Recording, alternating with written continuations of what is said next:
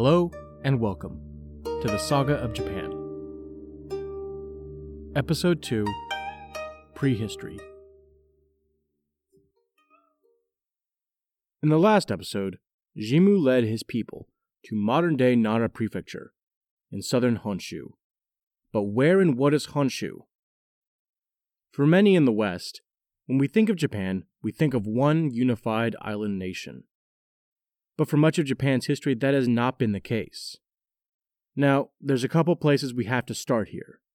We must realize that, in reality, while the first Emperor Jimmu is considered to have taken the throne on February 11th, 660 BCE, there is extensive archaeological evidence that people inhabited the island of Japan long before then. On the other hand, in regards to primary sources, the Kojiki and Nihon Soji, which we mentioned in the last episode, are the earliest accounts and were created centuries later, and not always accurate, especially in regards to dates. Evidence actually seems to indicate that in fact Japan was not always even an island. Instead, during the Pleistocene, beginning around 2.6 million years ago, Japan would have been connected at the northern and southern points by stretching lowlands that have long since been swallowed up by the waves of the ocean. During this time, animals, plants, and people would likely have migrated across these lowlands before settling in what would become eventually the archipelago of Japan.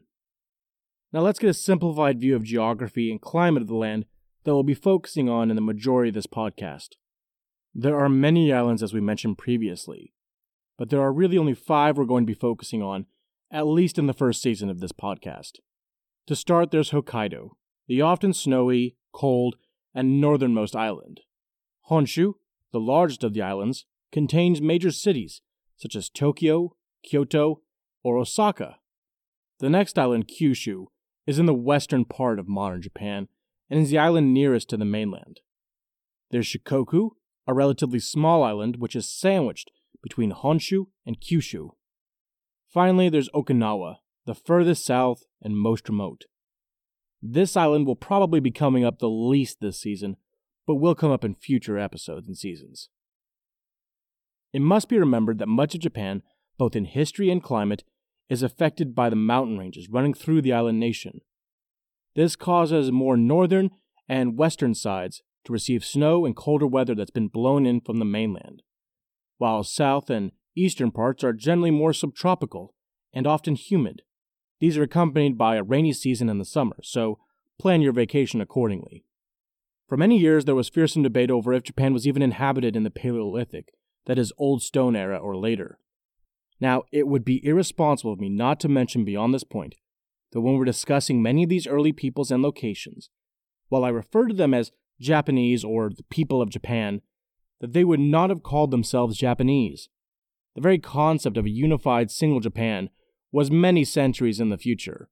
I refer to these many places by their modern names unless I otherwise have to refer to them by a different name, for simplicity's sake. For those unfamiliar with ancient history, early humans, before the development of cities, were nomadic hunter-gatherers who constantly moved and lived off migrating herds of animals and whatever the land could provide. In Japan, these early hunters likely hunted not only giant deer, a terrifying thought in a weird way, but also an extinct type of elephant, not something we generally associate with Japan. Finally, around 12,000 years ago, the sea levels rose, they covered the lowlands, and they created a chain of islands. It would be during this time that large mammals would be hunted to extinction. Some mammals, such as the wolf, would not go extinct in Japan until much later. Some still say that in certain parts of Japan, if you listen carefully at night, you can still hear wolves howling in the distance. Now, it is possible, perhaps, that there are some that have escaped detection, though they would have had to do so for over 100 years. Or perhaps there are very big dogs. But that's a rabbit hole for another episode. During this time period, we come to the first major technological breakthrough for the inhabitants of Japan. Those who have studied world history are likely to guess that this new innovation might be something related to agriculture or farming, so that seems to be the trend among early civilizations. However, in typical Japanese fashion of bucking the trend, as we will see time and time again in this podcast, the answer is actually pottery. It's this pottery, containing chord patterns, that gives the first era of Japan its name, Jomon, meaning chord pattern. These elaborate pieces of pottery are not the typical pottery we think of, such as jars. In fact, many of them would have pointed ends, which, if you think about it, is actually perfect for putting in the ground if you're a nomad on the move. However, the lack of agriculture certainly took its toll on the population, as most human remains from the period seemed to be malnourished. Eventually, with declining wild game and environmental changes leading to famine, the people of the Jomon period would begin rudimentary farming techniques.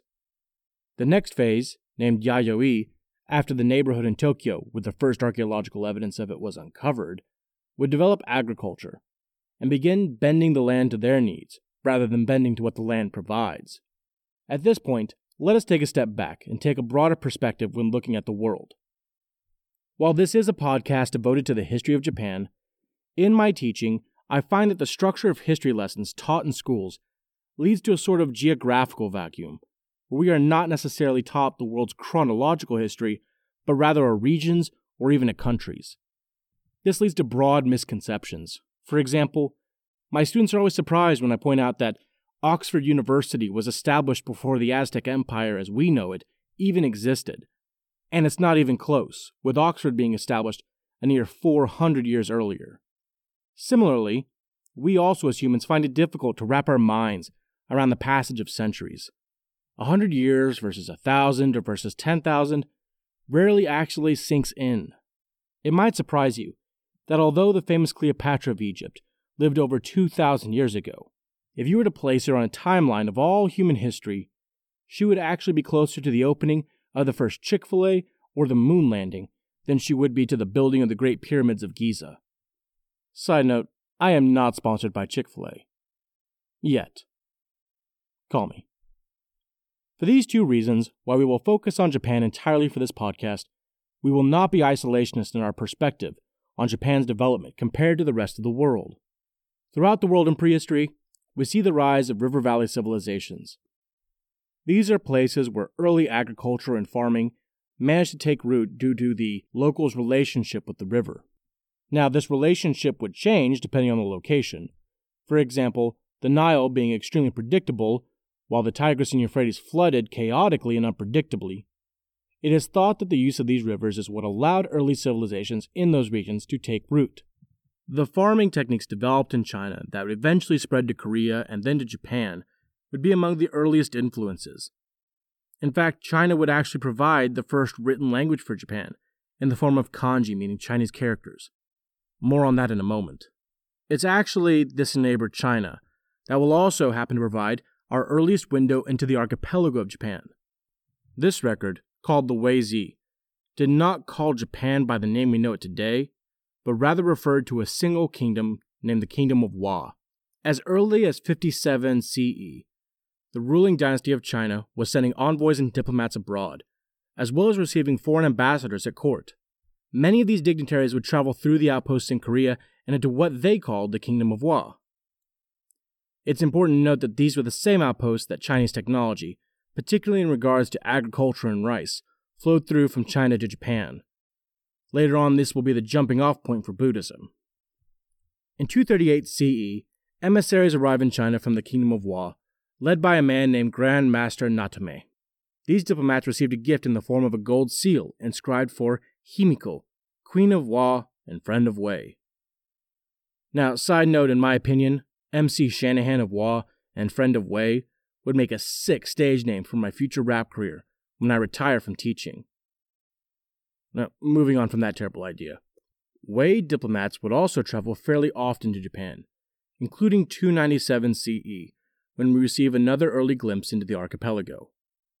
The chronicles left behind by these diplomats talk about many chiefdoms and kingdoms, reflecting a not-so-unified land. According to our sources, and what archaeological evidence we can find, there were likely over 100 different chiefdoms in the area, visited by these diplomats.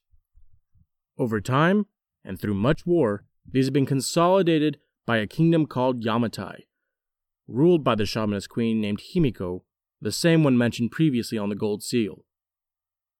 Emissaries from Wei visited Himiko, and Himiko in the past had sent out dignitaries as well that reported her various wars of unification, including one with the male ruler of a place called Kona. The visiting dignitaries describe spiritual aspects of Himiko, claiming she controlled her people with spells from the way of demons. Everyday administrative and governing affairs were left to her brother, who served as a kind of co-ruler. Queen Himiko herself lived in a fortress surrounded by towers and similar to a stockade. Armed men guarded the outside of her fortress, with only one male inside, her brother. Reportedly, she was also attended by over 1,000 female servants. Himiko, to our knowledge, never married. What's also interesting about this diplomatic mission is that throughout history, we often only get the ruling class's side of the story. Rarely do they consider the everyday people important enough to write about. This makes it very difficult in some eras for social historians to really learn what the average Joe was like. Thankfully, in this case, we have an exception to an extent. We also get to learn what the people of Yamatai were like. They describe, from the Wei perspective, a strange society where people frequently covered themselves with tattoos, regardless of social rank or hierarchy. In many cases, these tattoos would serve a practical purpose. For example, divers would create elaborate patterns all over their bodies in order to scare off large waterfowl and fish. The genders were also, from their observations, considered to be equal.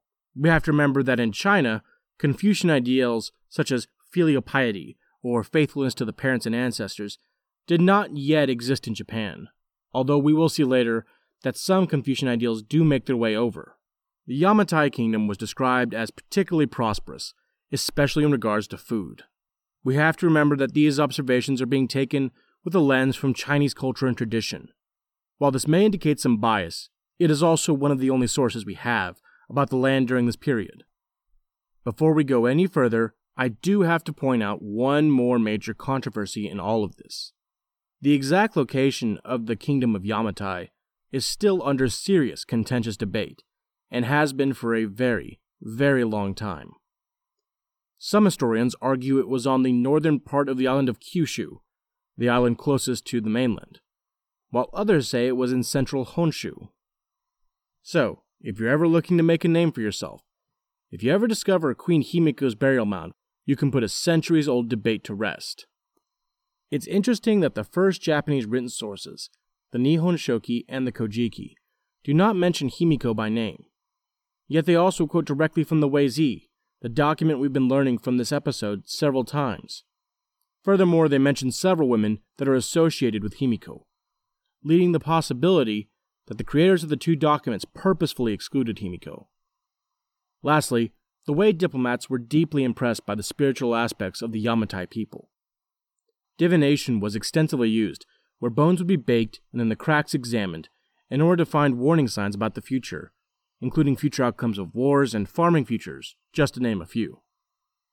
Divination was nothing new to the diplomats, as it had been around in China for over 1,000 years, in the form of using turtle shells, but nonetheless, they were impressed that these people were also practitioners.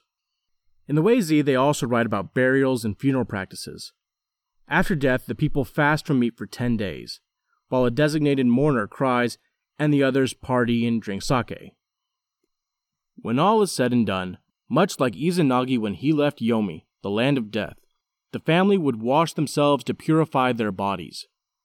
The Weizi records that Himiko died in 248 CE, and a huge burial mound rose over 100 feet, with many attendants being sacrificed and immolated. It is upon the death of Himiko that we leave the Yayoi period and enter the Kofun, or tomb period, which will last until around 700 CE. Queen Himiko and her kingdom are problematic for historians for a wide range of reasons. Due to not being mentioned in the Kojiki or the Nihon Shoki, along with these other documents having unreliable dating, particularly the further back you go in a timeline, her place in history is difficult to pinpoint. That being said, Himiko holds a special place in Japanese culture today. There's a statue of her outside of Kanzaki train station on the island of Ryukyu. She's had boats named after her. Video games even feature her, such as The Legend of Himiko. Her image is painted on trains. She's appeared in anime and movies either as the central or side character. Himiko even had a racehorse named after her. On a personal level, I find it interesting that she is portrayed so extensively, especially in comparison to the first Emperor Jimmu. Although, having been a big student of Roman history for years now, I suppose the average person is more likely to recognize the name Caesar rather than the mythological Romulus and Remus, who actually founded the city according to legend. During her reign, that is, the end of the Yayoi period, and the beginning of the Kofun or Tomb phase, new technologies from China led to a massive surplus in agriculture. This, combined with the chaos in the wake of Himiko's death, in which several chiefdoms fought each other before placing on the throne a 13-year-old girl who was related to Himiko. This period results in an emerging military class that needed larger and larger burial mounds to represent all they accomplished in life. One of the new and literally shiny inventions that made its way over was the mirror. Broadly speaking, if you uncover a burial mound from these periods in Japan, the more mirrors you find, the more important or wealthy this person was. Soon after, the agricultural improvements arrived. The Chinese script would be imported, and these characters, or at least evolutions of them, are still in use today as kanji, which means Chinese character. Later on, they will add additional symbols and characters with scripts katakana and hiragana, and if you are ever to become fluent, you need all three. Upon entering this new period, the Tomb phase, we enter a period where the people of Japan will begin to grow by leaps and bounds. A series of emperors will shape a new Yamato state, and with the rise of Yamato, a relatively young family, the Soga clan, will lay the groundwork for domination of the throne.